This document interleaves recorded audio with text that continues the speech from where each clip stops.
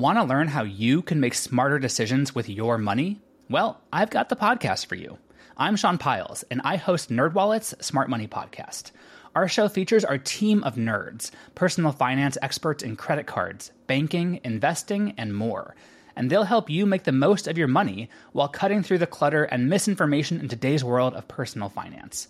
You'll get clarity on strategies to help you build your wealth, invest wisely, shop for financial products, and plan for major life events. Listen to NerdWallet's Smart Money Podcast wherever you get your podcasts. Hello, I'm Elise Modica. Here's your daily tip from the experts at Real Simple.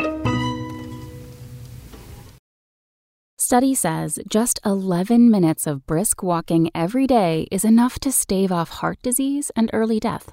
By Maggie Seaver.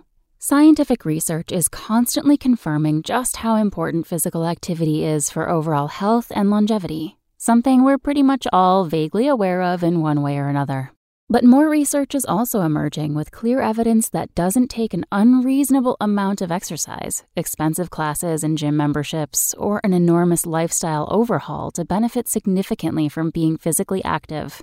A small amount of moderate intensity movement, even just 10 or 11 minutes a day, is far better than no movement at all. Exercise is essential for supporting heart health, cognitive health, mental health, immune function, metabolic health, sleep, and so much more. But what kind of exercise and how much exercise is enough to stay healthy and live longer? To fend off the most prevalent diseases and risk factors for premature death, like cardiovascular disease, stroke, and certain cancers?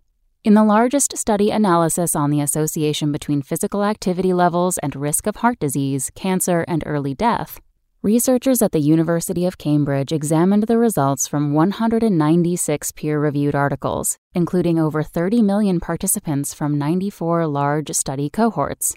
The results of the meta-analysis, published in the British Journal of Sports Medicine, yielded a delightfully attainable, definitive amount of exercise needed daily to help reduce your risk for heart disease and premature death. At the very least, outside of work-related activity, 11 minutes a day of moderate-intensity exercise, or 75 minutes a week, was found to be enough to reduce the risk of dying prematurely by 23%. Developing cardiovascular disease by 17%, and even developing certain cancers by a small but notable 7%.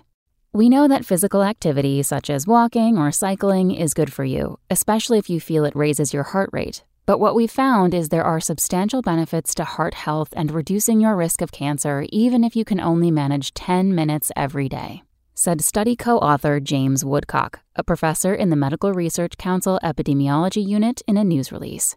This is fantastic news for anyone who falls short of meeting the generally recommended exercise guidelines of 22 to 43 minutes a day, or 100 to 300 minutes per week of moderate intensity activity. Don't worry, that's most of us.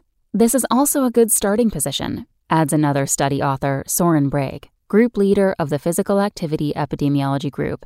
If you find that 75 minutes a week is manageable, then you could try stepping it up gradually to the full recommended amount.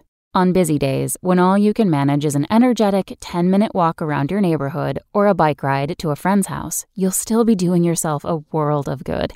A brisk, vigorous walk is one of the healthiest, cheapest, and lowest impact forms of moderate intensity physical activity you can do. And it's something most people can layer more conveniently into the fabric of their lives than going for an intense run or hopping on the Peloton for a HIIT class. Can you get off the bus one stop earlier and walk home for an extra 10 minutes, safety permitting? Can you bike to work instead of drive? Can you grab lunch at the slightly farther away sandwich shop? Can you say yes to that game of tag with your kids today? Your heart will thank you. Thanks for listening. Check back tomorrow or go to realsimple.com for the latest. Spoken Layer. Want to learn how you can make smarter decisions with your money? Well, I've got the podcast for you. I'm Sean Piles, and I host NerdWallet's Smart Money Podcast.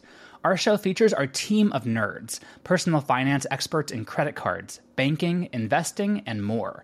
And they'll help you make the most of your money while cutting through the clutter and misinformation in today's world of personal finance. You'll get clarity on strategies to help you build your wealth, invest wisely, shop for financial products, and plan for major life events. Listen to NerdWallet's Smart Money Podcast wherever you get your podcasts.